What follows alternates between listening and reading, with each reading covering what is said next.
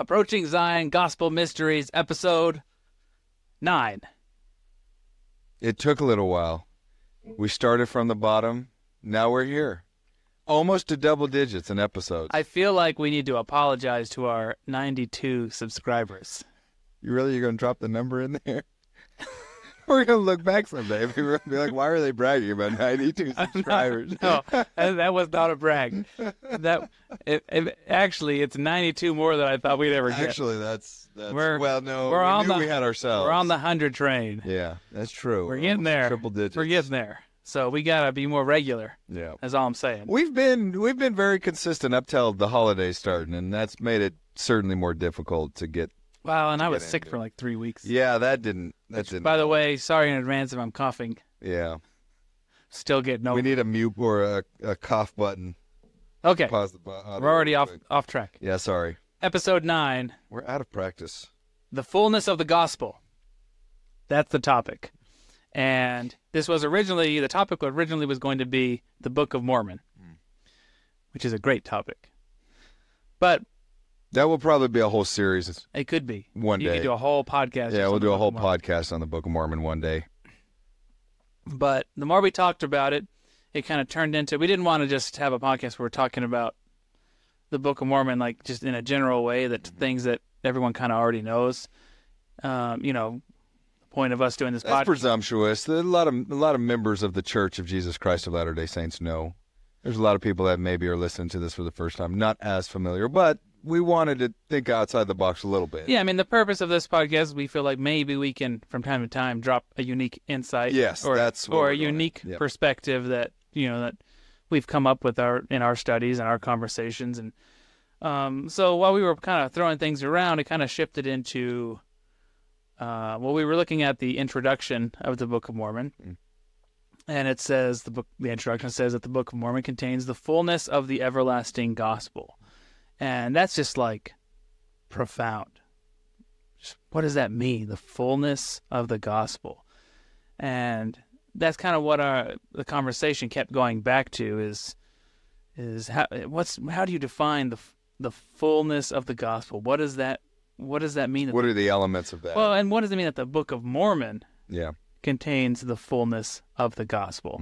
Because the Book of Mormon doesn't contain all things. Right. Doesn't necessarily contain all truths. The restoration's ongoing. There's still truth being revealed. Many great and important things yet to be revealed. Even though we have the Book of Mormon, we have the restored gospel. So what does it mean to have the fullness of the gospel? That the Book of Mormon contains the fullness of the gospel. It's very... I think it's a very deep and profound conversation here, like topic that... it could probably go in a lot of directions. Well, and it confidently establishes a very high bar and standard, essentially saying this is the gospel and doctrine of Christ. It contains all of it in one way or another, and that everything else is built upon that. Everything else is built on top of that. And that's why this is the keystone of the religion, right, of our faith. It is the keystone of what we practice and what we worship. So, yeah, it sets a high bar and a high standard, yet it's able to maintain it. It keeps that bar and does not fall short of it at all, as we'll see in our discussion today. Well, first and foremost, you said it's, the keystone of our religion, also from the introduction. It is the proof of Joseph Smith's prophetic calling, and therefore it is the proof or the evidence that God has given the world that the Church of Jesus Christ, the gospel of Jesus Christ, the priesthood of Jesus Christ has been restored. So the whole restoration, the purpose of the restoration is to restore the fullness of the gospel, or to restore truth, to restore the priesthood. So that's the first way we can say that the Book of Mormon contains the fullness of the gospel. Actually, it has nothing to do with what's in it. It's what it represents. That the mechanism or the framework, the organization that God uses to reveal truth is on the earth. And you can identify that organization by the Book of Mormon. Yeah, it establishes Joseph's prophetic calling even before the church or the kingdom of God has been established, right? The fact that it was revealed to him where the plates were, when to get them, how to get them, what to do once he received them. It essentially is establishing the church built upon revelation and a prophet of God, once again being called again. This is exactly what Christ tells Peter. Upon this rock, right? What is he talking about? Revelation and a prophetic calling, a prophetic witness once again being on the earth. This is exactly what Joseph was called to do before the church was even organized, before Joseph even knew he was going to be called to establish a church and a ministry just as Christ did, because it is Christ's ministry. Before he knew any of that, God and Christ were saying, this is how this starts.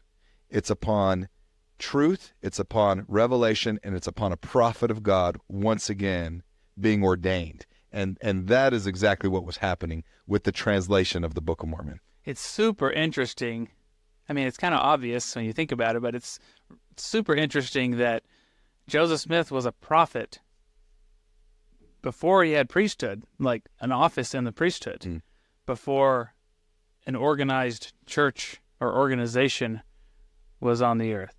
He was first and foremost a prophet. Yeah, it kind of goes to his foreordination as that, it was, Brigham kind of talks about, could Joseph, chosen not to or rejected his calling? Of course, everyone has that agency, but clearly he was foreordained and came to his mortal existence with an opportunity and ability to be the prophet of God that the Lord needed in this last dispensation, and obviously fulfilled that calling and that errand that the Lord put him down here to achieve. But yes, clearly he had a power and an ability to be the prophetic messenger he was able to be, even before receiving official priesthood keys and an office within the church. He was able to do that. Like you said, first and foremost, or foundationally, it's on the principles of revelation. Yep. That's upon this rock. And then through that revelation, that gift of seership that Joseph received with his prophetic calling, he then reestablished the framework or organization of the church, where the priesthood could be officially and formally organized, and then things could operate with structure and in the established way. As one of our favorites, President Packard might say.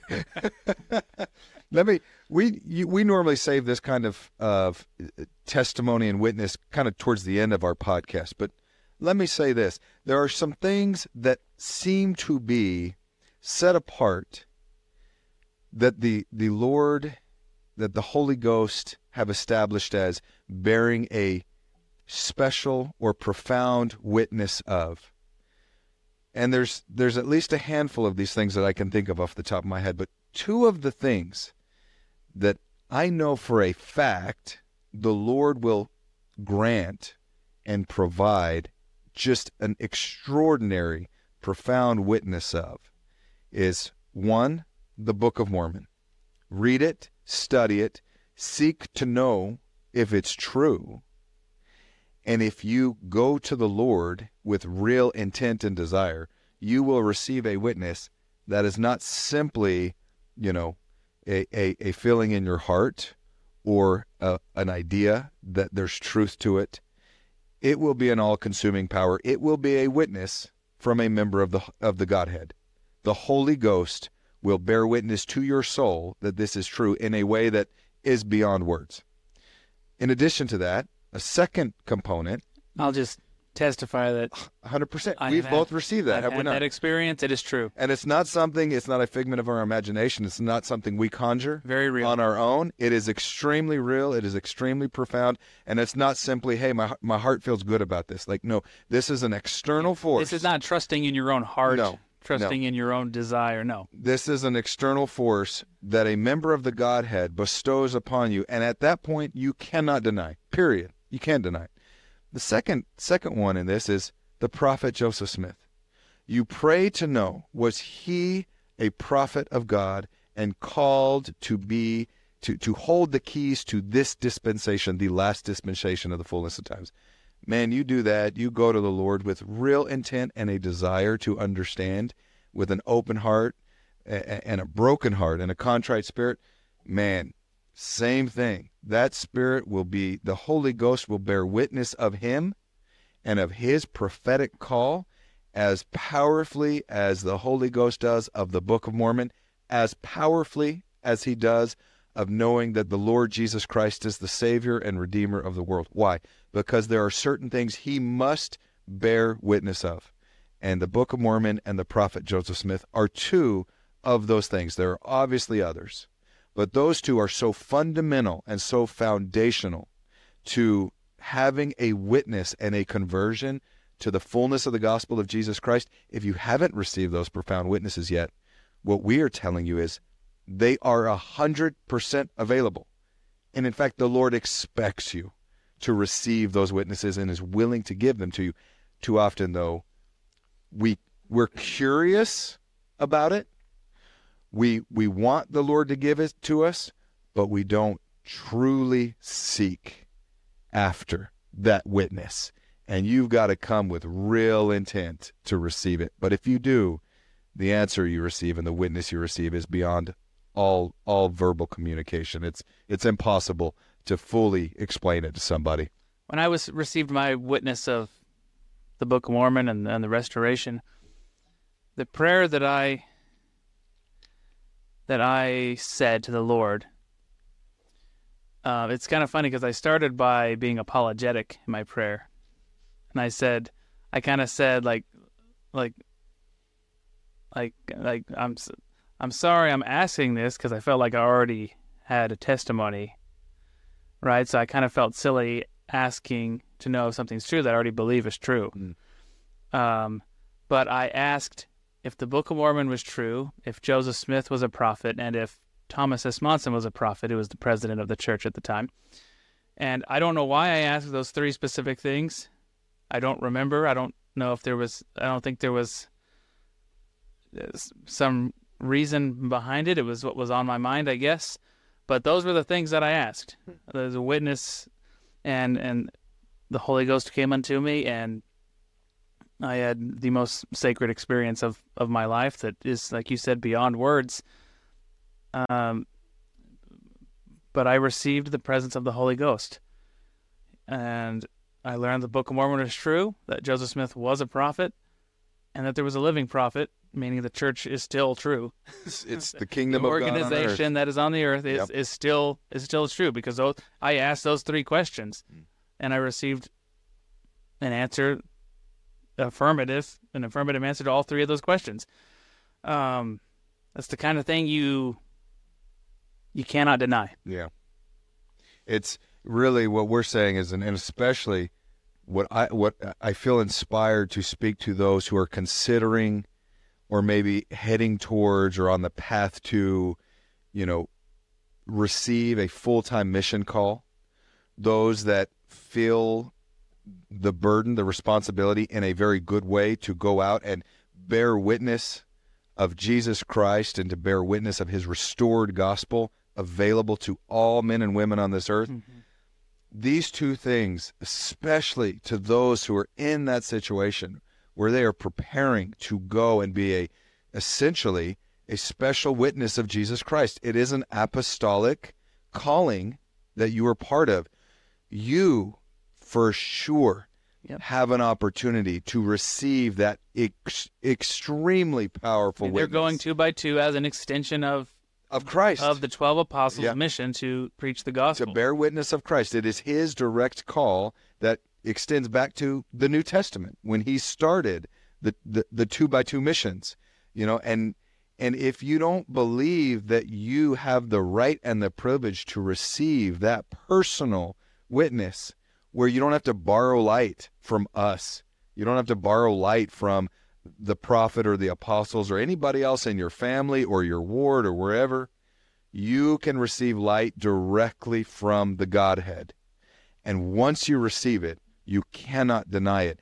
And that will make you, and this coming from somebody who never served a mission, that will make you immensely more effective as a missionary for the Lord Jesus Christ and to bear witness of him and his divinity. Well, it's different when you can look someone in the eye and say, I know for a fact that this is true because I have received a literal witness answer from the Holy Ghost. Yep. It's different than looking someone say, I know it's true because you believe it's true.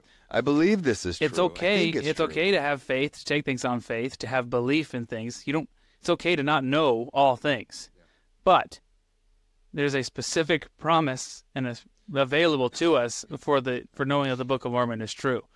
And there is that expectation that we seek it. And along the lines of what you were saying, when I received that answer, I was 21. So I had already kind of passed, the traditional age of going on a mission. And that experience and that witness that I received, I mean, once it hit me, it was instant change of heart and there was instant clarity. And I knew for a fact I need to be on a mission. Yeah. Like, this is true. Mm. Like, I need to go preach this to the world. It's like, I know that it's true now. It's not something that's like, oh, that's a nice idea. Like, no, it's for a fact true. And like, I went and talked to my bishop and went through some repentance and put my papers in and got on a mission. So I was 20 when I received the witness, and I was 21 when I got out on my mission. But so you were an old missionary, man. Well, I got a baby face. That you before the church got really big into the senior missions, you were already like, hey, I'm one step ahead, man. I'm heading that way anyway. I'm always shy to say, like, I feel I was better off for having waited. Yeah. Like, until I got that witness. Yeah. Because, like, looking back, it's a tragedy that I almost didn't go on a mission. Mm-hmm. Because greatest thing anyone could ever do with their lives. I have received blessings from your mission. I never served, but the insights, the knowledge, the witness, the intelligence that I have received from you has been a direct result of the consecrated effort you spent serving a mission. And there are things that, we've learned just from you looking back in your mission journals, like stuff that didn't mean a lot to you back then or might have meant something different.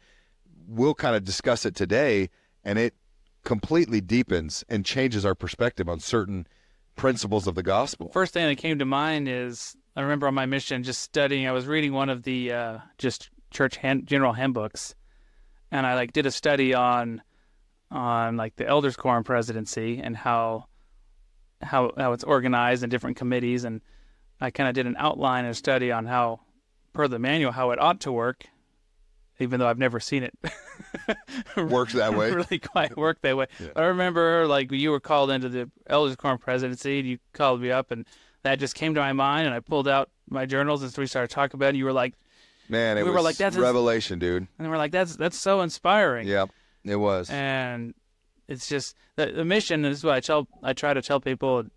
I don't know if it actually inspires anyone or not, but it's on the mission. You get like 50 years of life experience and gospel experience in two. Yeah, it really is like that, and it's just, I mean, and you get to see people's lives blessed and changed. And this is what I tell the youth. I'm like, okay, you graduate high school finally. You're out of high school. Now what? Now, you want to serve a mission? And if they're like, oh, I don't know. And I'm like, well, what else are you going to do? Yeah. You're gonna go back to more school? Yeah, go back to college. You literally just got out of high school, that you probably hated. And you're super excited to go for more school. Especially when you don't really know what you want to do right now. Then the alternative is I'm going to go get a job. Yeah, no doubt. How is that even a choice? An option? Or you can go on a mission and change people's lives with the gospel. But that's the interesting thing is your story where you've received that witness. Here's the thing about truth, eternal truth. Once you receive truth, then decisions are easy. Like life becomes organized and easy at that point. It is now hard for me to be a bum. Yeah. I was a bum. And then the Lord came unto me, gave me truth. And like the path became clear at that point. Clear. And like it's simple at that point. Being a bum right now, like it's just like I instantly feel like I'm just wasting my life. Yep. And I don't know where we are. I don't know where we are either. But the point is that for those who are seeking a witness, do not just dance around the sandbox. You can know that it's true. Yes. Don't just be curious. I'm going to look at the camera fascinated and invite you to pray to know that the Book of Mormon is true. With real intent. And I'm not speaking to investigate. I'm speaking to everybody. If you're a lifelong member born in the church and you've never gone through that process just because you've always believed it, you've taken on faith, you've had different experiences, pray to know that the Book of Mormon is true. It's a promise that's available to you. It's first read it, at least part of it. Like get into it a little bit. Let the Spirit open up to you of the truthfulness of it. And then once you start saying, hey, there really might be something here. Take it into your heart. Yeah. Let it enter into your heart and then test it. You see, that's the crazy thing, dude. This is what drives me nuts. Oh, you're getting worked up. I know. I told you before we started this podcast that you got to reel me in, man, because I'm feeling it tonight. This is the absolutely nuts thing, man. Like the church, the brethren and the sisters who lead and guide the church today, if we are a cult, it is the worst run cult ever designed. Yeah. Because this is what they do. Here's a book. Read it. Pray about it. Oh, you don't want to go on a mission? Okay, we'll see you in church next Sunday. And if you don't come to church next Sunday, well, that's your choice, but we'll reach out and we want to love you and minister to you. But otherwise, here's what they base everything off of. This book is true. If the book is true, Joseph Smith was a prophet of God, and you don't have to take my word for it. Don't take my word for it. Don't take my word for it is what they really say. You have a responsibility to go to the Lord and receive a witness for yourself. You cannot live off borrowed light. That is the worst message a cult could ever give to its people. Period. End of story. Go to God and find the answer. Determine for yourself what's true. Because I can't give it to you. Only God can give it to you. And at that point, they wash their hands of it. Like, it's on you at that point, man. Like, it is the most brilliant way for God to establish who his people are and who is going to be chosen and not chosen. Because it completely is dependent on agency and the exercise thereof. We give you truth. We teach proper principles, but whether or not you receive it into your heart, it's not on me, it's not on the prophet of God. It's on you as an individual to use the agency God's given you to choose him. That's ultimately what agency is designed to do. Okay.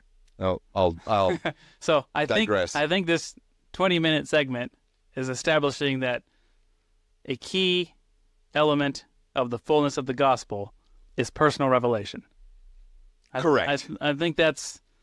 We could have summed it up in 15 seconds. I think that's the basis of what we've established here.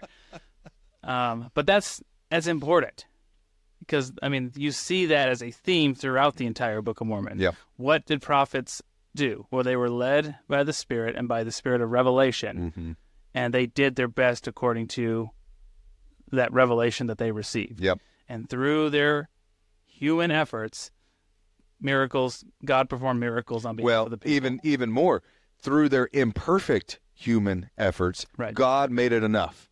He took their imperfect efforts and he sanctified them and he made it enough.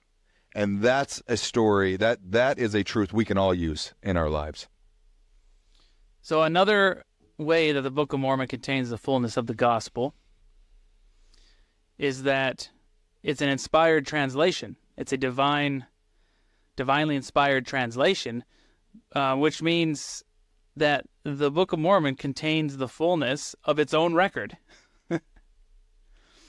Compare that with the Bible, that we do not have the original manuscripts written by the original authors of all the books of the Bible. They've been copied over and over again through the Dark Ages. through men who were, at best, less than inspired. At worst, perhaps they could have been malicious in intent, working for personal gain instead of working for the Lord. We don't know. That's the point. We don't know. It's passed hands so many times. You get to the King James Version in English, they were not professing to be prophetic translators. They were academics. Yeah. And they did an outstanding academic job. Amazing. But they were translating from transcripts, not from original documents. Copies of copies of copies of copies. So the Bible references books that are lost to time. I mean, there's the whole Apocrypha, which, it's unclear if they were inspired or not, so they were left out. There's... we don't know what's missing or what we don't have that was there originally. Or we don't know if the translations are 100% true in principle and in doctrine to what those original transcripts, what those original authors were trying to convey. So the Bible, because of those weaknesses of men, right, does not contain necessarily a fullness of its own record. That doesn't mean it's not the Word of God. Yeah, now let's be clear about that point.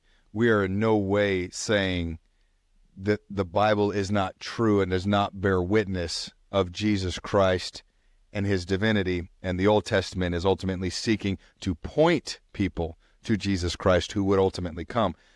We know that the Bible does those things, but the standard we're establishing here is, does it contain a fullness of the everlasting gospel?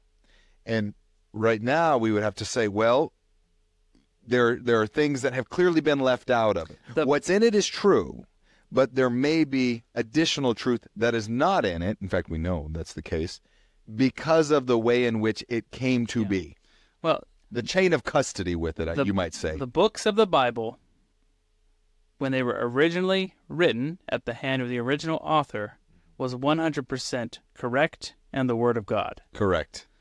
Anything that may have been changed or mistranslated or manipulated at the hands of men since then is less than trustworthy, is less than correct. Yep.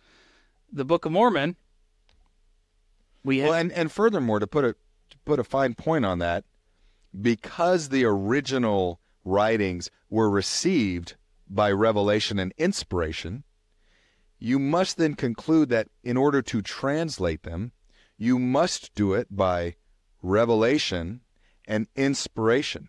Now, I'm not saying the men who translated it didn't have that, but what I am saying is I don't know that is ultimately everything they were focused on was being as accurate as translating it as possible, was focusing on seeking revelation from God. What's the most correct way to translate this? What I'm saying is there are just aspects of it that we're unsure about. We just don't know. Yeah. And people are going to take this the wrong way, probably. Yeah, I'm sure. Because we're actually not putting down the Bible at all. It's actually a miracle that it's because we testify that the Bible is the Word of God. Yeah. 100%, but that does not mean that, right, there are not weaknesses of men, right, involved in the process and how we have it today. And I mean, how many translations in English do we have? And they don't all agree in principle when you compare them next to each other. Yeah. That in itself is a cause of concern. Like just among English translations, well, which one's most correct? Like that's a question people have. Yeah.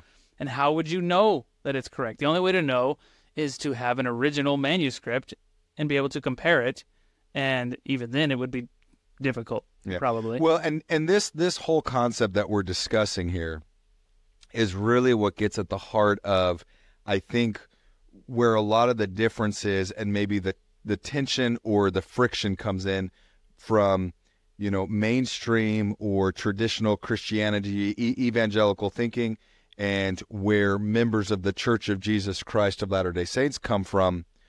We embrace Scripture and truth, but we constantly allow for this continuous revelation and the Word of God coming to and ultimately allowing Him to be a living God in our lives, whereas some evangelicals live by... We seek discernment. 100%. Discernment of truth through the Holy Ghost, right, of the intent of that Scripture. Mm-hmm. But the flip side of that is this whole kind of sola scriptura perspective of, if it's not in the Bible, it cannot be true, or we cannot live by it, right? Everything that many Christian believers adhere to is, it's either in the Bible and we follow it and we live by that, and if it's not in the Bible, there's nothing we can do with it, and so we must back away. Like everything, reject it. Yes, or we must reject it. And what we're saying is, no. All truth is of God. Yes, all truth is of God. The Bible contains a lot of that truth, but to simply believe... A miraculous amount of that truth. Yes, 100%. But to simply believe that God and His truth can be contained in a single book that He wants all of His children to receive it's just factually not true. There's so much more God desires for His children to receive. We have to be willing and ready to receive it. And keys and authority must be on the earth to receive it. And that's the difference, is we believe in Scripture. We believe it's true, but we also believe in authority of prophets, of apostles, which is exactly what the Scriptures show us. It is the model given in the Scriptures, in the Bible.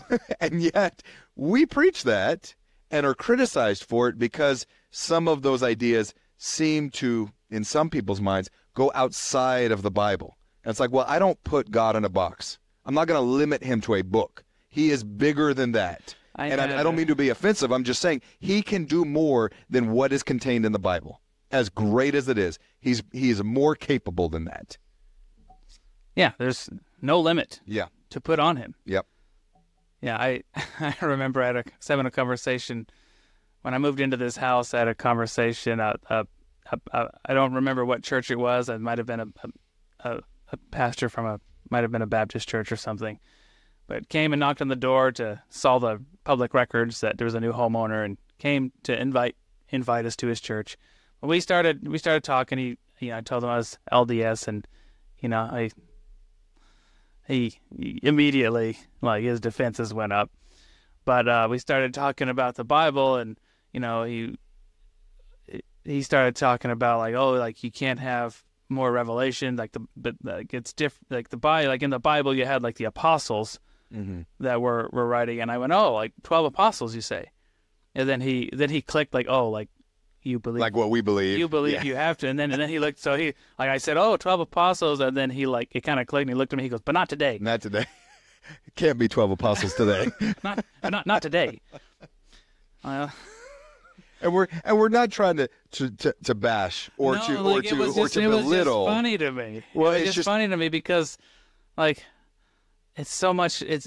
It's so much more freeing and to say, like, the doctrine can be consistent with the Bible. That's okay. And that's where I was going with, to our evangelical friends and to our Christian friends. What we're saying is there's a lot of friction sometimes between our beliefs. All we are trying to say is we literally take the model that is given to us in the Old and New Testament, and we have executed on that. No, I shouldn't say we. The Lord has reestablished that model in our day. That He Himself set up initially. He set up the church during His mortal ministry. He set it up in a very specific way. It, through apostasy, was lost. And today, He has once again restored that same ministry that He had before. The model given in the Scriptures is the model used today. And so there doesn't need to be tension or friction. Now, you could say, well, I don't believe that. Okay, that's fine if that's your belief, but you cannot say, well, everything you believe is incorrect. No, everything we follow and believe adheres very well with the example given to us in the Old and the New Testament. An interesting question or an interesting test is, ask someone, how do you know that the Bible is true? We can believe that it's true, but how do you know that it's true?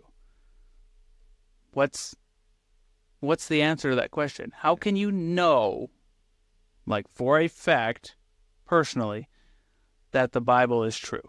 Yeah. How can you know it? Well, some people might say you live by its teachings and you bear fruit of those teachings, which is part of it. That's true.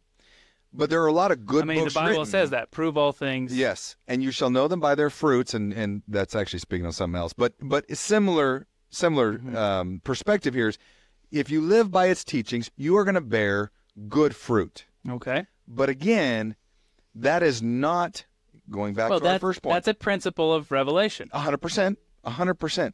But what we are saying is, you can seek direct communion with the Godhead, with God, to understand, is this true? So not only do you receive revelation through the fruits of living a certain lifestyle, but God himself will give you a witness of its truth. Well, where I'm going with this is, because the Bible doesn't have the promise like a Book of Mormon No, it doesn't contain that same promise. To question to God if it's true or not. Mm-hmm. It was compiled actually several centuries after Jesus and the apostles were on the earth. It's not an original Christian document to begin with. The Christian church existed for hundreds of years without a Bible. Without a New Testament. Yes, without a New Testament. Fair point. And so, like, how would you know today that the Bible, any of it, is true? Well, a lot of people answer that question by saying, well, the Bible's true because it's true. Yeah. Or the Bible's true because it's the Bible. Yeah. It's like circular logic. Yeah. It's true because it's true. Well, that's not an answer. A better attempt would be like, there's like historical evidence of everything in the Bible, and there's more of it coming to light every day. Well, that is true that the people of the Bible and events of the Bible are historically true. Mm-hmm. But that's not knowing that the spiritual truths are true. Mm-hmm. The only way that you can know that it's true would be personal revelation, right? Or a direct answer from God, or an angelic witness declaring it to be true. Mm-hmm. Which there's no claims of that happening like after the Bible was compiled. Mm-hmm. that there has been a dissension, angels coming down and declaring it to a prophet or two men that the Bible is true. Yeah, this is the word of God. Yeah. People go on the authority of those who wrote it, assuming that it's correct and that they are true documents from those people, and they have faith that those people had the priesthood of Christ to do that. So it's all faith-based, which is fine. Yeah. Like we have to have faith in things. Like, no one knows all things. Mm-hmm. But how do you know that it's true? Mm-hmm. And as Latter-day Saints, we actually do know that the Bible is true. Mm-hmm. Why? Because the Book of Mormon declares it to be true. Yes, exactly right. It is an additional witness. The Book of Mormon says, even though some plain and precious truths have been lost along the way, the Bible, as originally written by the original authors, is the Word of God. It's true. Yep. And the Book of Mormon has been declared by angels, the ministry of angels, to be true. Right. So we can know that the Book of Mormon is true, and then we can know that the Bible is true because the Book of Mormon testifies that the Bible is true. Mm-hmm. That's our basis of not just believing in the Bible, but knowing that the Bible is true and the Word of God. Yeah. And with those two witnesses, right, we have the greatest insights to the correct interpretation of what those prophets were really communicating and trying to get across to us. Yeah. It's an amazing thing to consider. Yeah. It is when at times the members of our faith kind of get accused of not adhering to or not following the Bible, which I think on its face is ludicrous. But on the one hand, you have a book that so many people, good people, believe in and follow and are devoutly committed to, yet the book, for all intents and purposes, has through painstaking efforts, kind of been held together by the efforts of men. And good on them, because it is a true book. But then what we're saying is, well, we have perhaps a more correct book, the Book of Mormon, which also testifies, The most correct. the most correct book, which testifies of the Bible. And then the Book of Mormon itself is what we're claiming is, don't just take our word for it, like angels of God, the ministry of angels took place to bear witness to men on earth that this book is divinely inspired and is of God. And within this divinely inspired book is a witness of the Bible that would come forth. It's interesting when people are like, they go out of their way to not believe the Book of Mormon. Like, okay, there were witnesses that had an angel appear to them testifying of the truthfulness of the Book of Mormon. Well, they could lie about that. Sure. It's like, you're like going out of your way to deny a book that it testifies and would be a proof that the Bible is true. Yeah, that's exactly what atheists would say about the Bible. It's like these miracles that are talked about or discussed, or angels appearing, or a virgin conceiving. It would be so easy for the same argument to be used against any believer in just the Bible to say, people just made that up. But I know for a fact from our YouTube and Instagram comments that we get, and a lot of people, they hear Book of Mormon and they just, Yeah, they're out. They just zone out and they say next. And yet the witnesses that have been given of the Book of Mormon are the same model, the same methodology, the same examples we see in the Bible, used to testify of Jesus Christ, of God the Father, and their divinity and their work on the earth. How does God announce truth? He sends messengers. That's exactly right. How did God reveal to the world, announce to the world a flood was coming? He sent messengers. Right? How did God attempt to save Nineveh? He sent a messenger. Right? How did God prepare the way for Jesus? He sent a messenger. Yeah. Right? That's the model. That's how God works. He sends human messengers, prophets, witnesses to declare truth is being received. Right? Truth needs to be revealed to the world. Mm-hmm. And then you can accept it or reject it. Mm-hmm. You can get on the ark with Noah, or you can hang out in the flood. You can party in Sodom and Gomorrah. I don't think we meant for this to turn into an apologetic on our faith or on the Book of Mormon. 100% did not. Did not. But the point that the root of what we're trying to drive at is the model that is given to us in the Bible. What we're saying is it is correct. It is the right model. And that's exactly what was used to bring about the Book of Mormon and the witness received of it. Like, it is exactly what's demonstrated in the Bible. That's all we're trying to say. Well, and that the Book of Mormon, one of the reasons it contains the fullness of the gospel is because it was divinely translated. Yep. And because of that, you can have certainty and knowledge, not just faith, of spiritual truths. Yeah. And, it's the Book of Mormon claims to be the most correct book of any book on earth for that purpose. Yeah. That, that it says it's the most correct book, and then right after that it says, but if there's any faults, because men are still involved they here. are mistakes of men. Yeah. So do not condemn the things of God because men have weaknesses. Mm-hmm. So does that clearly, that's the title page, right? So that's Mormon doing the abridgment, right? So he's saying, look, there could be faults in the book. Mm-hmm. Like there could be things that are a little off one way or the other. Mm-hmm. That does not mean that it is spiritually, doctrinally, and in principle incorrect. Yep.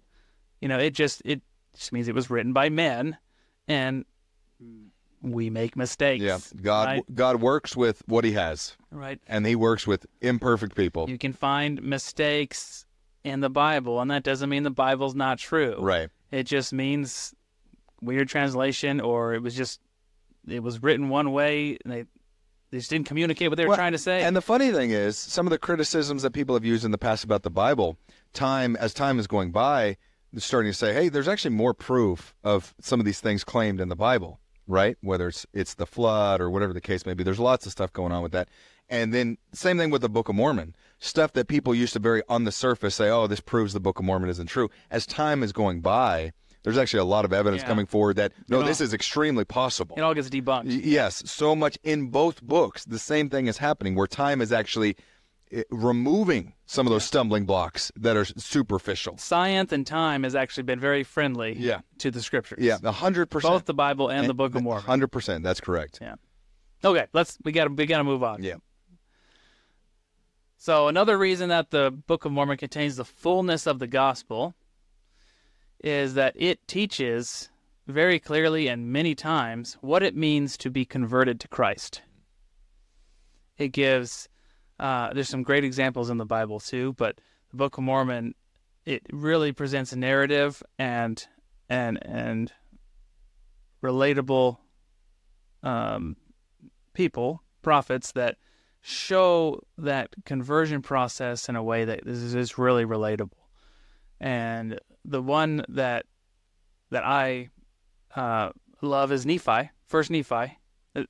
I've always said that the Book of Mormon contains the fullness of the gospel, but actually First Nephi contains the fullness of the gospel. Yeah, and that's intentional. It's purposeful that's like the first book. You only make it through First Nephi, like you could get enough. You've got a lot. You could get enough out of that to make it. But Nephi, right? He started off. He was young.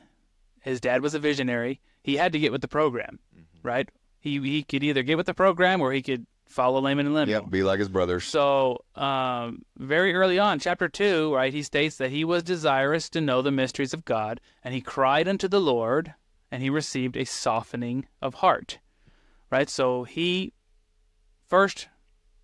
humble. He had to humble himself. He had to maybe seek a little bit of repentance, and he had to have real intent, desired to know the mysteries of God.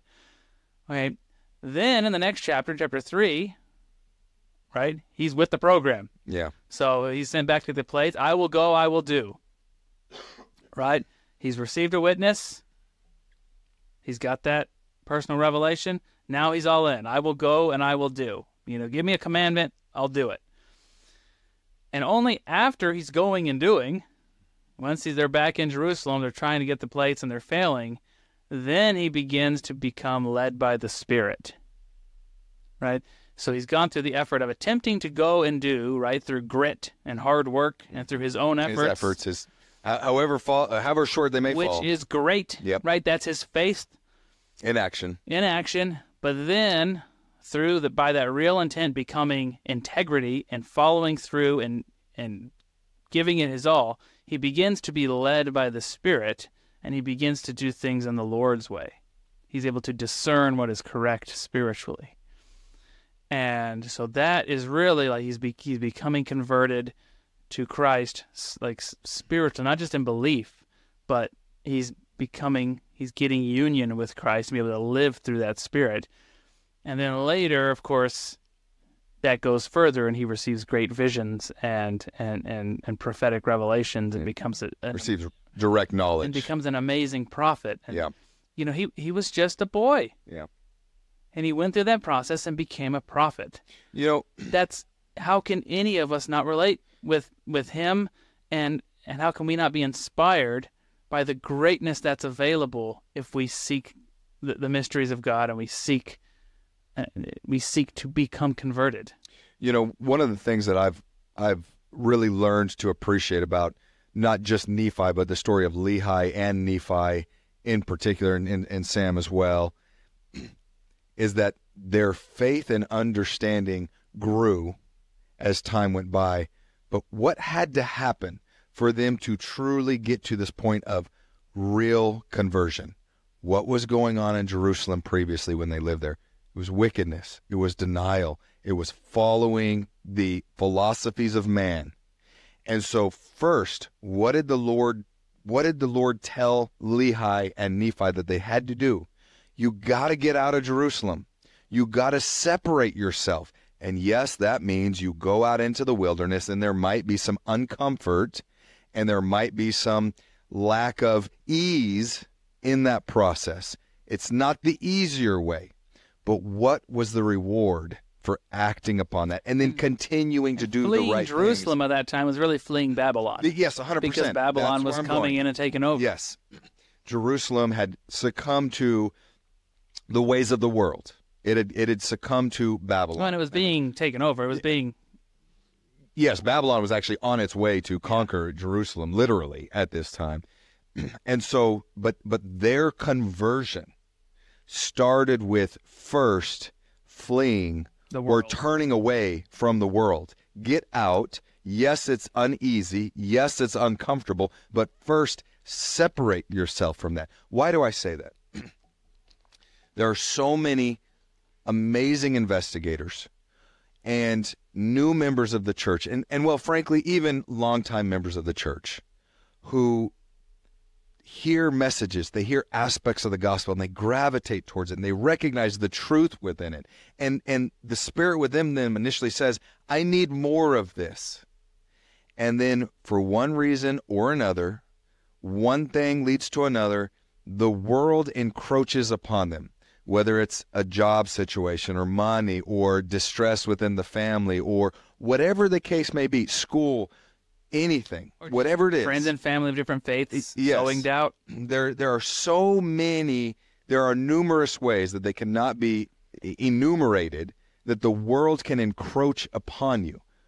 But the story, the illustration we see with Nephi is, whatever you've got to do, whatever the cost, separate yourself from those things, right? Christ in the New Testament even says, like, look, you follow me, you may have to deny your mom, your dad, your family, whomever. Like, you may have to turn your back on those things.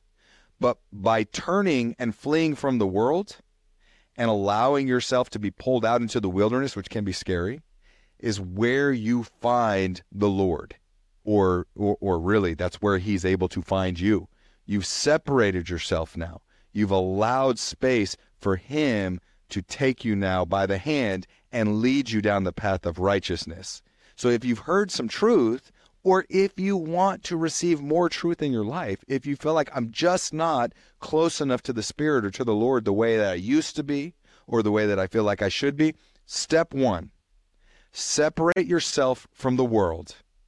Give the Spirit and give the Lord some space to operate within, because he will not force you to do anything. And so long as the world has covered you up, you are always limited in what the Lord knows you're capable of. So separate, get a little uncomfortable, get a little bit uneasy, and get away from whatever parts of the world are preventing you from growth. I don't know where that leaves us. Let's keep moving. Well, I mean, that's part of the fullness of the gospel, right? Is fleeing Babylon and seeking Zion. Yeah.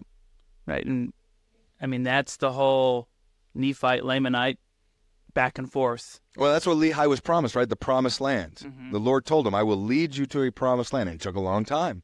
A lot of trials and tests along the way, but there was a promised land to be had. Mm-hmm. And of course, the Nephites established a Zion society after the visitation of Christ, which is the ideal, right, that we aim for with the fullness of the gospel, is to become Zion individuals and establish Zion as a city, as a social structure. Mm-hmm. And political structure on the earth. Let's keep going on that just idea of Lehi and Nephi and them fleeing Babylon or fleeing Jerusalem, because there's aspects to that tie into how the Book of Mormon contains the fullness of the gospel. And what we see, because the Book of Mormon initially is an Old Testament document. It's in Old Testament times, 600 BC, Yep. right? And what's happening? Babylon's coming to destroy Jerusalem. Lehi has been warned. Meaning everything is going to become corrupted, Mm-hmm. right? I'm pretty sure, if I remember my history correctly, that like Zedekiah was already installed, like kind of illegally as part of like the conquest that was going on. So there was already corruption coming into Jerusalem politically, and of course that has influence spiritually, religiously, and of course this is at a time where Jerusalem had been going through a huge reformation because they had lost the law and they had found it again, and they had become very strict adherents to the law because they had just been so excited that they found the original books in the law. So there's a lot of cool history, like that is just context behind the Book of Mormon that it's not explicitly explained in the Book of Mormon. You have to kind of understand what was going on in Jerusalem at the time. But we know that corruption was coming, and that's the reason to get out, because the truths were going to be lost. Mm-hmm.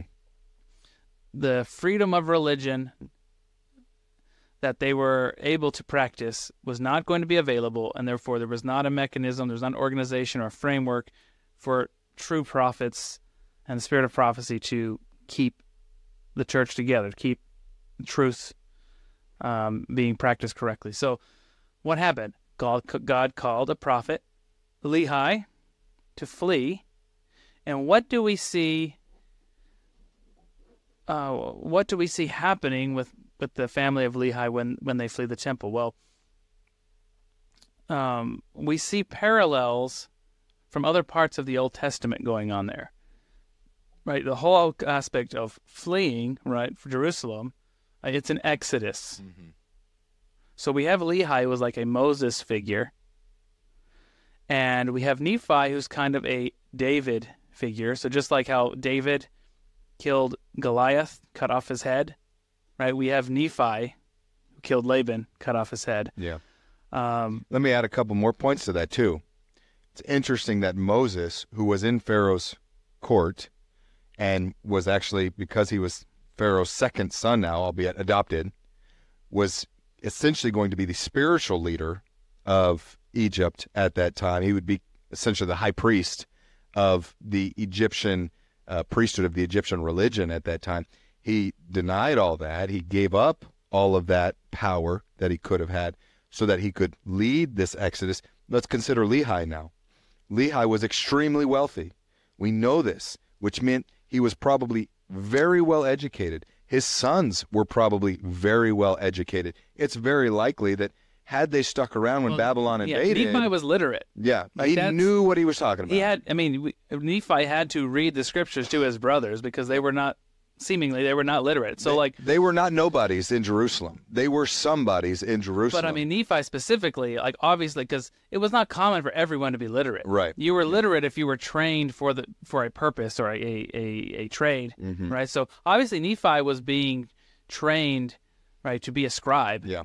Because he was literate and knew the scriptures very well. And what would have happened when Babylon comes in? What did they do with those who were wealthy, with those who were educated, with those who had skills? They didn't just kill them. They didn't just slaughter them. No, they took them back, and those people were essentially indoctrinated with the ways of the world, with Babylon, right? And so Nephi and Lehi were preserved. We'll give you special status in the new order if you get with our program. And and they were preserved from that, because they chose to what? Flee. Same thing with Moses. Because if you didn't, they would kill you. Yeah. Right? Yep. So it's kind of gun to your head like, hey, you're going to do this? Well, yeah, I guess so. What choice do I have? So we see truth being lost and God preserving truth in the same way that he had established his truth to begin with. We see a Moses figure, we see prophetic, we see a Davidic figure in Nephi, which is like kingly authority, essentially. We have so much so that his brothers even accuse him of wanting to be a king and a ruler over them. Right. He had that aura about him. They went back and got the plates, the books of Moses, the law of Moses, just like Moses had revealed the law and the 10 Commandments. They had, and then they had other relics that they accumulated along the way. The sword of Laban, the Liahona,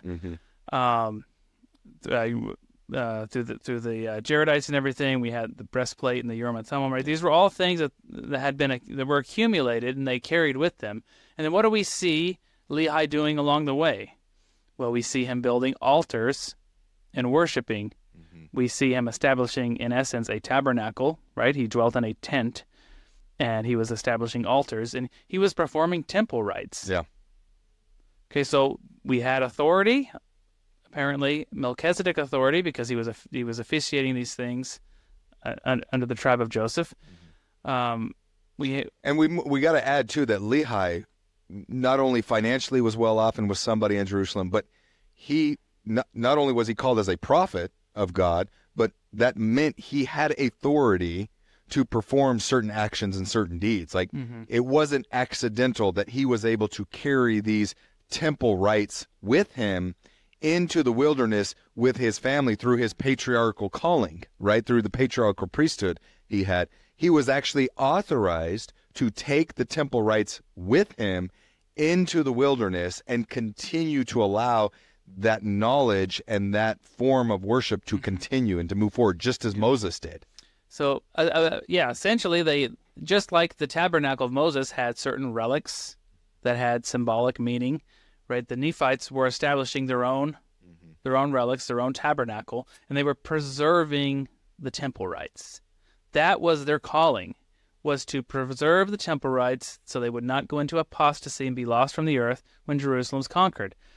And they were called right to the Americas because part of everything they were doing was also fulfilling promised blessings to Joseph of Egypt through his descendants, through his seed, to receive that inherited, that promised land through his posterity. But that's one of the reasons why the Book of Mormon contains the fullness of the gospel, because it places the temple and the preservation of the temple and the importance of the temple in the forefront. And it's actually one of the criticisms that got proven right along the way, is that there was criticisms that, like, Lehi was like building altars and doing temple worship outside the temple of Jerusalem. Like, that's not allowed. Yeah, that's not allowed. But then when the Dead Sea Scrolls were discovered, there was a book of the temple that actually had exceptions that when you're 3 days journey away from Jerusalem, it's permitted to perform things on a local level. Which is exactly what Lehi says they do. Which is exactly, like Lehi specifically traveled through, says 3 days and built an altar. Yeah. Just, again, we'll go back into apologetics, but it's fascinating. It's just fascinating that these things are like so perfectly like aligned. In sync, yeah. In sync. And then Joseph Smith, when he was called to find the plates, he digs up essentially a box of sorts, and all of these relics were in this box. He discovered an Ark of the Covenant, the Nephite Ark of the Covenant, that would have been in the Holy of Holies in the Nephite temple. And of course, when they make it to the Americas, what do they say? They began building temples after the order of the Temple of Solomon, the best they could. So the temple, like the Book of Mormon, is the fullness of the gospel, because we learn of the importance and the central focus of temple rights of the temple to the covenant people of God. And that's just so important. Like, the temple is everything to the gospel. Yeah. It always has been and always was, right? Even Jesus focused on the temple. He cleansing it. From a young age, he was teaching in the temple. He was focused on cleansing, maintaining the purity of the temple. Even with his death and renting the veil, like the crucial and key moment of the atonement and his death on the cross and renting, like, he specifically chooses to make a symbolic act in the temple. And then, of course, compares his body and resurrection to the temple. Right. Everything is focused on the temple.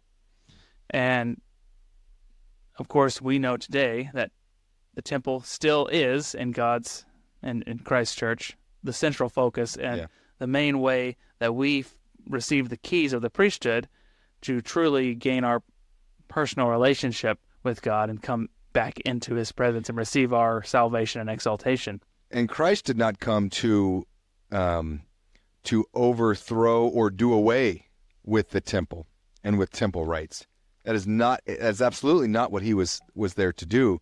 In fact, as you mentioned, was trying to purify and cleanse the temple to maintain what was supposed to be going on in the temple. But what happened is it was rejected. The temple, and ultimately what it was meant or designed for, was rejected by those who should have been upholding the ordinances performed within the temple. And so because of that, the consequences of that is those temple rights in the old world were essentially lost. It became apostate. There were no more temple rights available because of the agency used to reject them. Well, we don't see that in the Book of Mormon and in the New World, at least for a longer period of time, those temple rites and the focus on the temple continued up through essentially the end of the Book of Mormon, when, kind of all hell breaks loose, literally.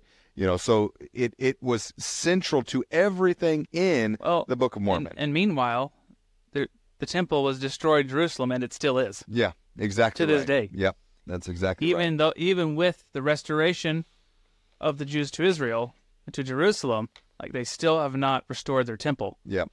And that's what God was doing. He was preserving it, and with all that, we have so much truth reserved through the plates and through those prophets that were sent to preserve those things. Just amazing.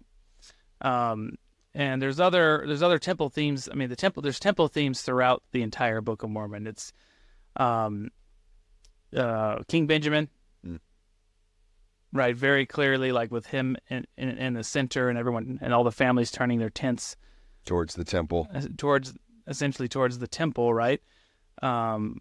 Towards the prophet, towards the source of revelation that they have. That's very clearly temple themes. Importance of genealogy, of ancestry, is all throughout the Book of Mormon. Law of consecration, like, King Benjamin is. You got to give it all, man. I mean, he's what an amazing discourse on the law of consecration. Yep. And all throughout the Book of Mormon, we see, if you don't give to the poor, the needy, if you turn away and don't provide for those in need, then you're good for nothing. I mean, you're never going to receive all that the Father has in store for you. And so there's this constant theme throughout the Book of Mormon of give everything to the Lord, and you'll receive more than you deserve in return, right? And that's essentially what law of consecration leads to, is inheriting all that the Lord has to give. Somewhere along the way, I heard a criticism of the Book of Mormon. They're like, if it contains the fullness of the gospel, why doesn't it have, why doesn't it contain the temple ordinances like it does the sacrament ordinances? Yeah. There's things, and again, we go back to, what does the fullness of the gospel mean as it pertains to the Book of Mormon? It's a much greater scope. Like, the purpose, the saying that the Book of Mormon contains the fullness does not mean that the Book of Mormon contains all truth. Yeah. That's not the point. Having said that, a lot of those ordinances are in the Book of Mormon. Yeah. They're just not in your face. It's not like, there's sacred things are not necessarily put out on display.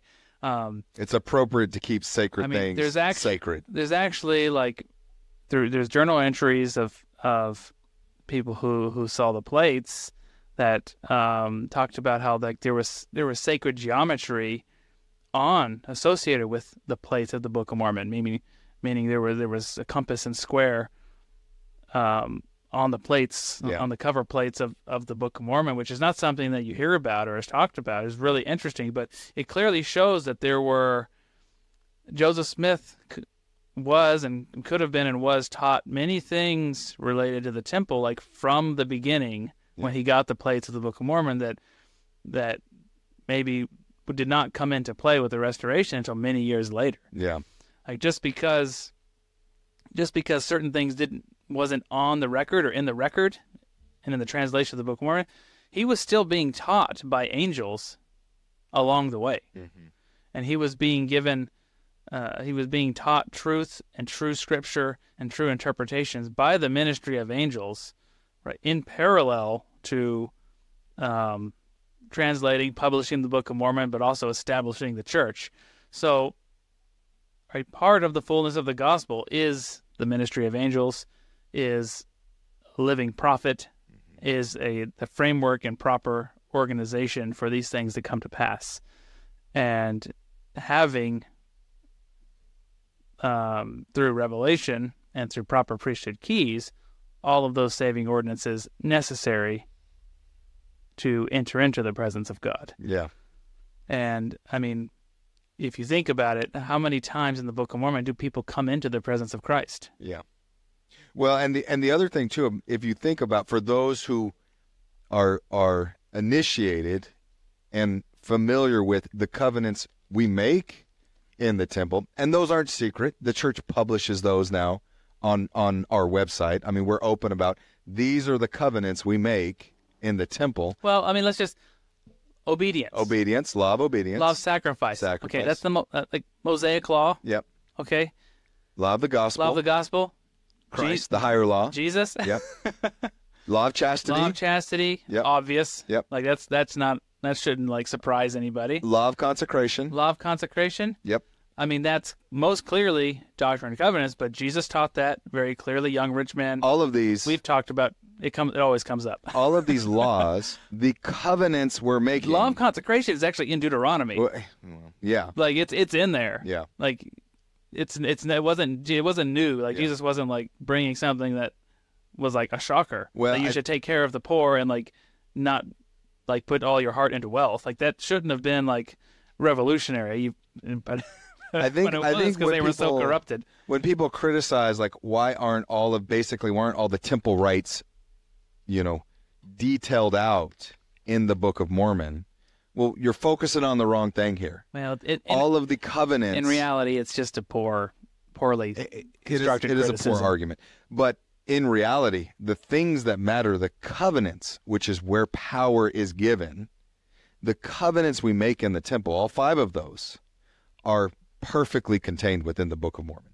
All of those things are well taught, well versed, and outlined to where you can't misunderstand each of these things and how to live them and apply them into your life. Like they're all clearly addressed within the Book of Mormon. Well, and what is the purpose of living the laws of God, and learning to live higher laws? What's the purpose?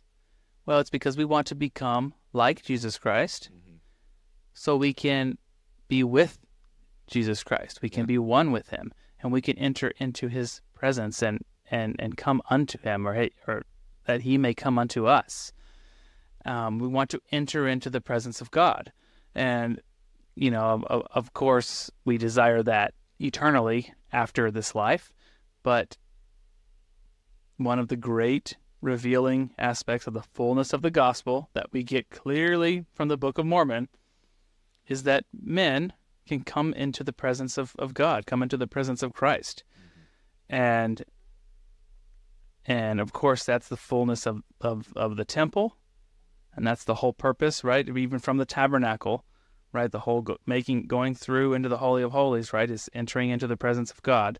That was the high priest on the Day of Atonement, but with the veil rent, that's available to all of us, right? The temple is now an integral part of the gospel for each individual son and daughter of God. And that's all throughout the Book of Mormon, starting with Nephi. Well, and when we've talked about this before, one of the most basic things, but yet overlooked so often about the Book of Mormon, and just a basic core teaching of the Book of Mormon, is what is at the center, what is at the heart of the Book of Mormon? Christ himself ministered to the people of the Americas in the flesh. We forget that the Book of Mormon is a witness that Christ is actively engaged in and will manifest himself to each of us in the flesh if we seek him out. Does that mean he's going to come down and stand before me?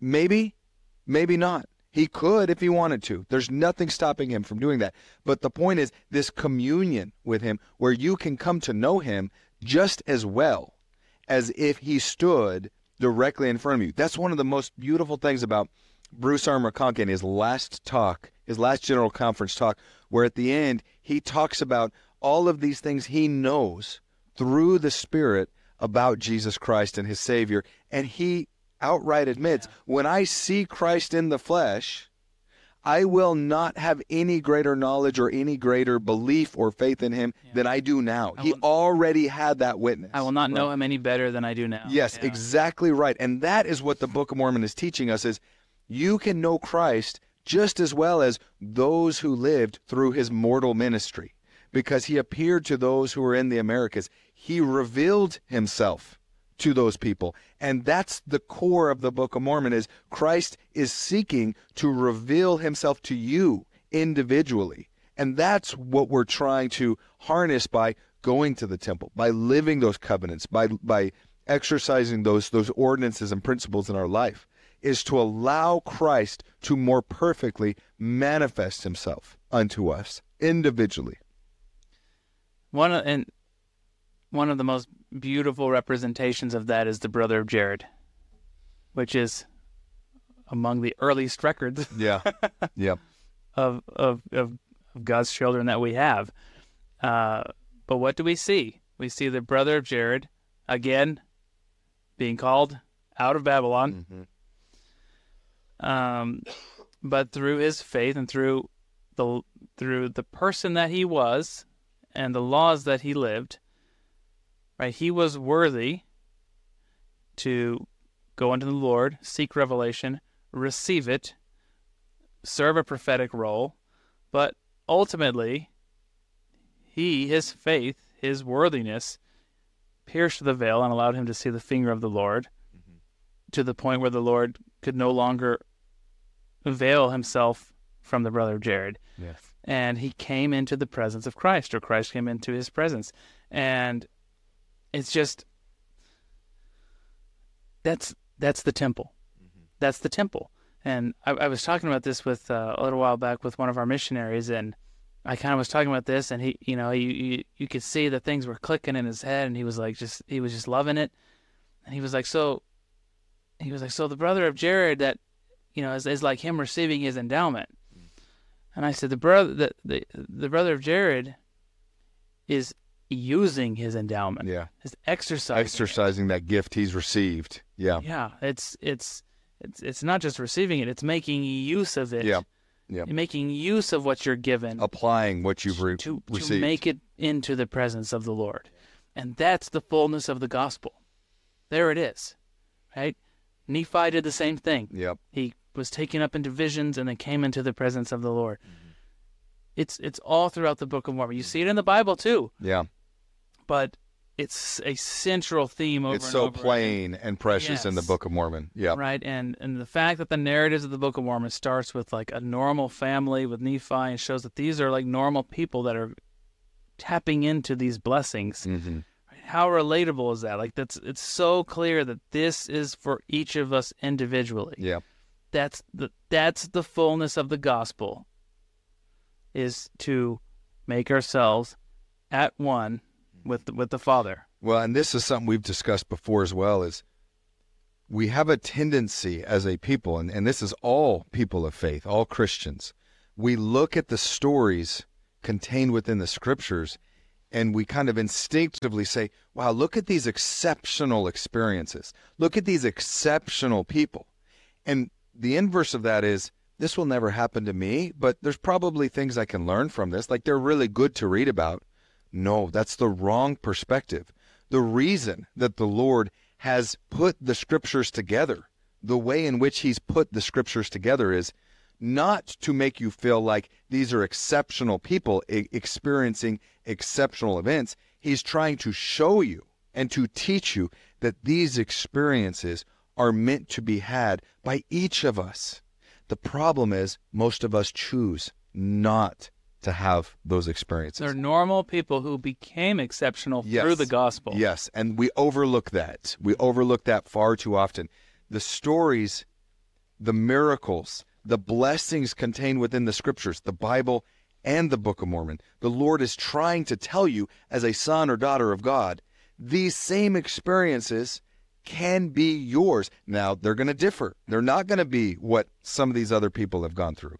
It's going to be specific to you and what you need and what the Lord knows you have to come into his presence. That's ultimately what he's seeking. Your path will be slightly different than my path, but ultimately he is saying, just as these other people have done, you can enter my presence as well and inherit all that the Father has through me. Like, that's what he's trying to illustrate to us in the scriptures. So stop pushing them back, thinking this is meant for those unique people who are special, and start embracing them, saying, how can I start working towards having these experiences in my life and allowing the Spirit to operate like that in my life? And as you start thinking about it that way, the Spirit will change within you. I mean, you will start to be transformed and start to truly have experiences that are exceptional.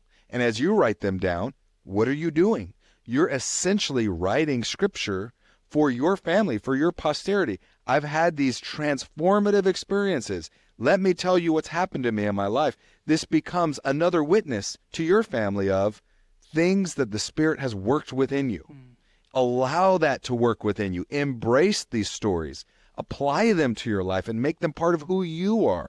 And then you will be able to bear witness of them and pass that legacy on to your posterity. It's beautiful. That's beautiful. I mean, that really ties the entire Book of Mormon. Like, it connects it to us personally at an individual level.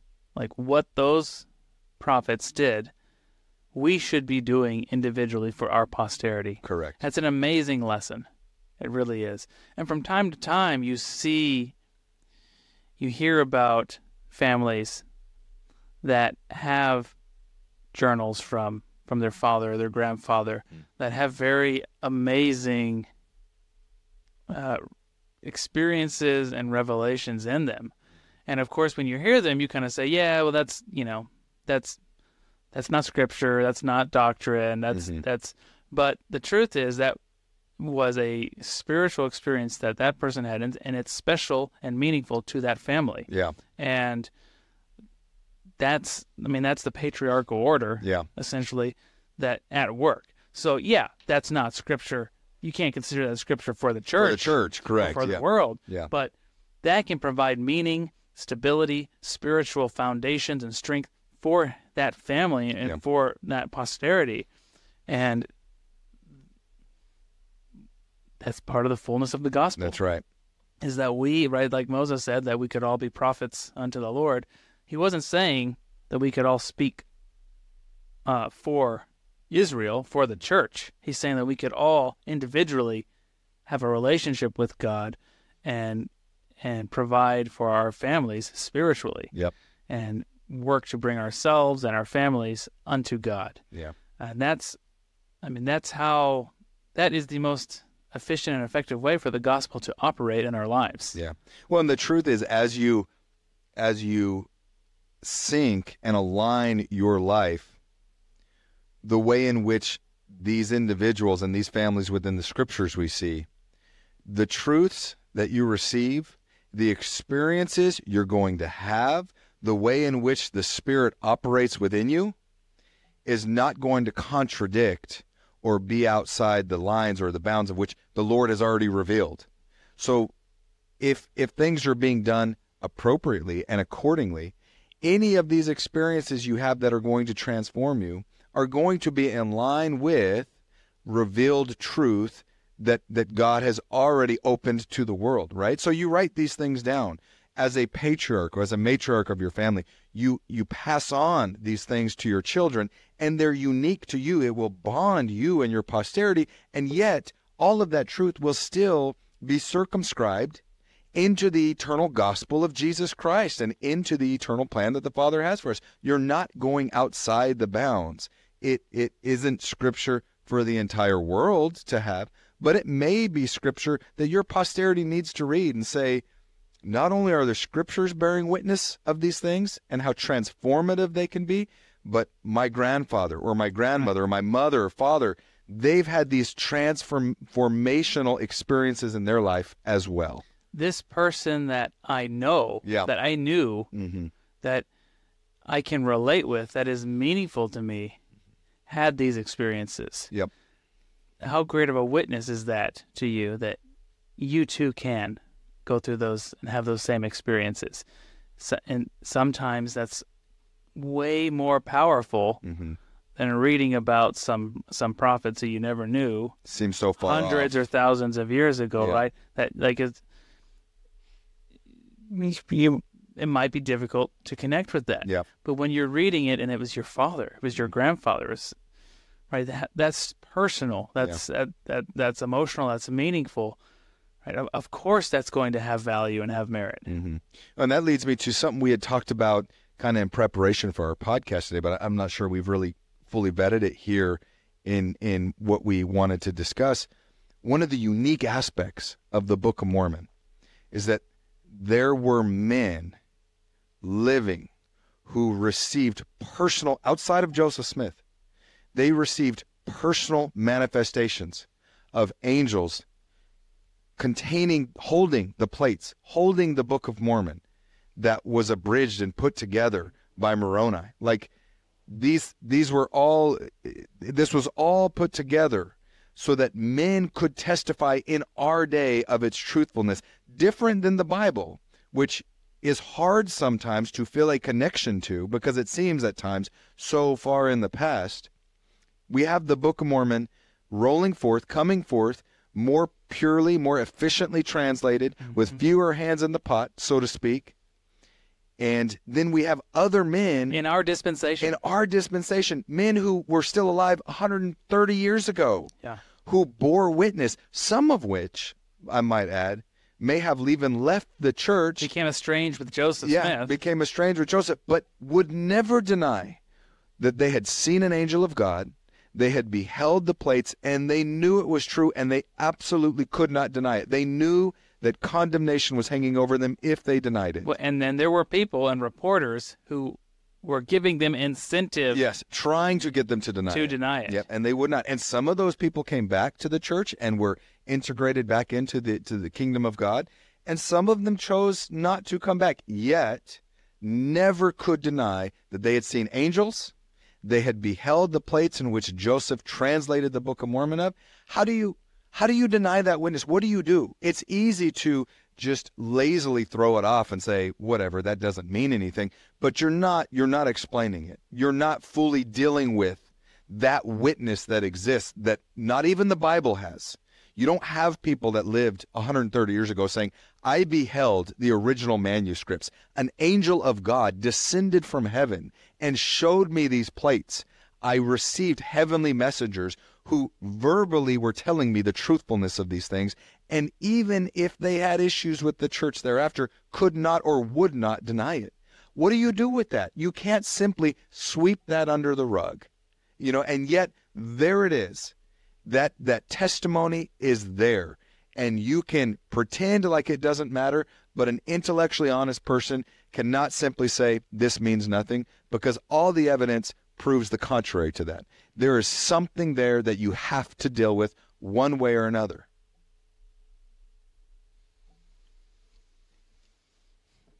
The last thing that the comment I was going to make just about how the Book of Mormon contains the fullness of the gospel has to do with one of its purposes of being here in the last days in our day.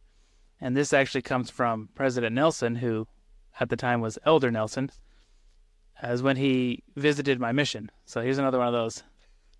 Another experience is blessing us both from your mission. Another blessing from the mission. But Elder Nelson, he visited us and taught on the gathering of Israel and the importance of the gathering of Israel. So same old Nelson. Some things never change, huh? and they shouldn't. That's right. But he was talking about the gathering of Israel and the role and purpose of the Book of Mormon in the gathering of Israel. And he made the comment, he kind of drew like a timeline up on a whiteboard, and he said, the Book of Mormon is a record of God's people preparing for his coming. And then he said, what's going on today? We are God's people preparing for his coming. And that's the most direct application, I think, probably, of the Book of Mormon. It's a roadmap. Yep. Why it's so applicable today. Yep. How is it the fullness of the gospel? Well, it's a roadmap for our dispensation. Yep. It begins with a people being organized into a church, into God's people, making covenants, growing, going through, right, the challenges and everything of life, but preparing for his coming. And then what happens? He comes, Yeah. right? The first coming of Christ, the resurrected Christ appears to the Americas, and the Nephites establish Zion, and we see the fullness of the gospel implemented, right, in a celestial order, brought to the earth. And that is what we're going through right now. We are preparing the world for the second coming of Jesus Christ. We are preparing and working to establish Zion and bring celestial glory to the earth, establish a celestial society on the earth, and receive the King. And that was one of those, it was mind-blowing because how simple and how direct it is. And once you say it, once you see it, it's like, it's obvious, but it's just amazing that it's literally a roadmap. And it's like, you want to see what's coming, it's in the Book of Mormon. Yeah. Like there's, what do we see? Okay, yeah, there's going to be corruption in government. There's going to be destruction. Yep. Secret combinations. There's going to be destruction on the earth. Yep. And then we're going to receive the Savior in glory. And what is he going to bring with him? A fullness of the Spirit, a fullness of truth. He's going to aid us in establishing a Zion society and being a perfected people in him, in his gospel. Yeah. And what greater tool could we have? One of the things we like to say in the church is the restoration is ongoing. Why is that? Because receiving Christ is part of the restoration.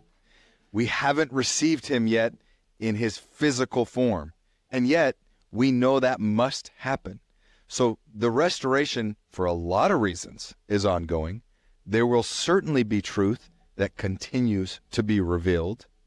However, the most important part of the ongoing restoration is that ultimately part of that restoration, the pinnacle of this restoration, is Christ himself returning as high priest and king to rule and reign and to establish his perfect ways once again upon the earth. That's what we're driving towards. And that's true both generally for the world, and it's also true individually. Correct. Right? We as a people, right, there will be the glorious second coming, and the Christ will come to the world, reveal himself to the world, and come and reveal himself to his people. But we are also working through the gospel to restore ourselves personally, individually, to the Lord. And in that sense, right, the second coming individually can happen at any time as soon as we're ready to receive him. But as a people, right, there is a time established that no one knows, and those events will occur, and we can prepare for them because we have a roadmap. That is so profound, and we have talked about this before, but something I wasn't even thinking about just now. That whole aspect of Christ, his second coming for you individually, can happen as quickly as you allow it to happen, as fast as you truly seek and work towards and give all that must be given to receive him and that personal, unique, powerful witness of him. And here's the interesting thing. Part of me has a feeling that Christ's physical manifestation and return to the world is somewhat dependent on each of us individually receiving him personally. Mm-hmm. And when enough of them have received that personal witness, that personal manifestation, again, not necessarily seeing him in his physical form, but receiving such a powerful witness by the Holy Ghost that he is exactly who we believe he is. When enough people truly have that transformative truth instilled within them and align their lives in accordance with that truth, the world will truly start to be prepared then to receive him on a global level. And so seek after him, because we want him to return as fast as possible. And it may just be a matter of there's not enough people yet, not enough saints that have received that unique witness, that surety that he is exactly who he said he is. Well, it's not by chance that the primary work that the church is undertaking in preparation for the second coming is accelerating the construction of temples across the world. Yep. The temple allows us individually to come unto Christ in the fullness of every sense. And as we all come unto Christ individually,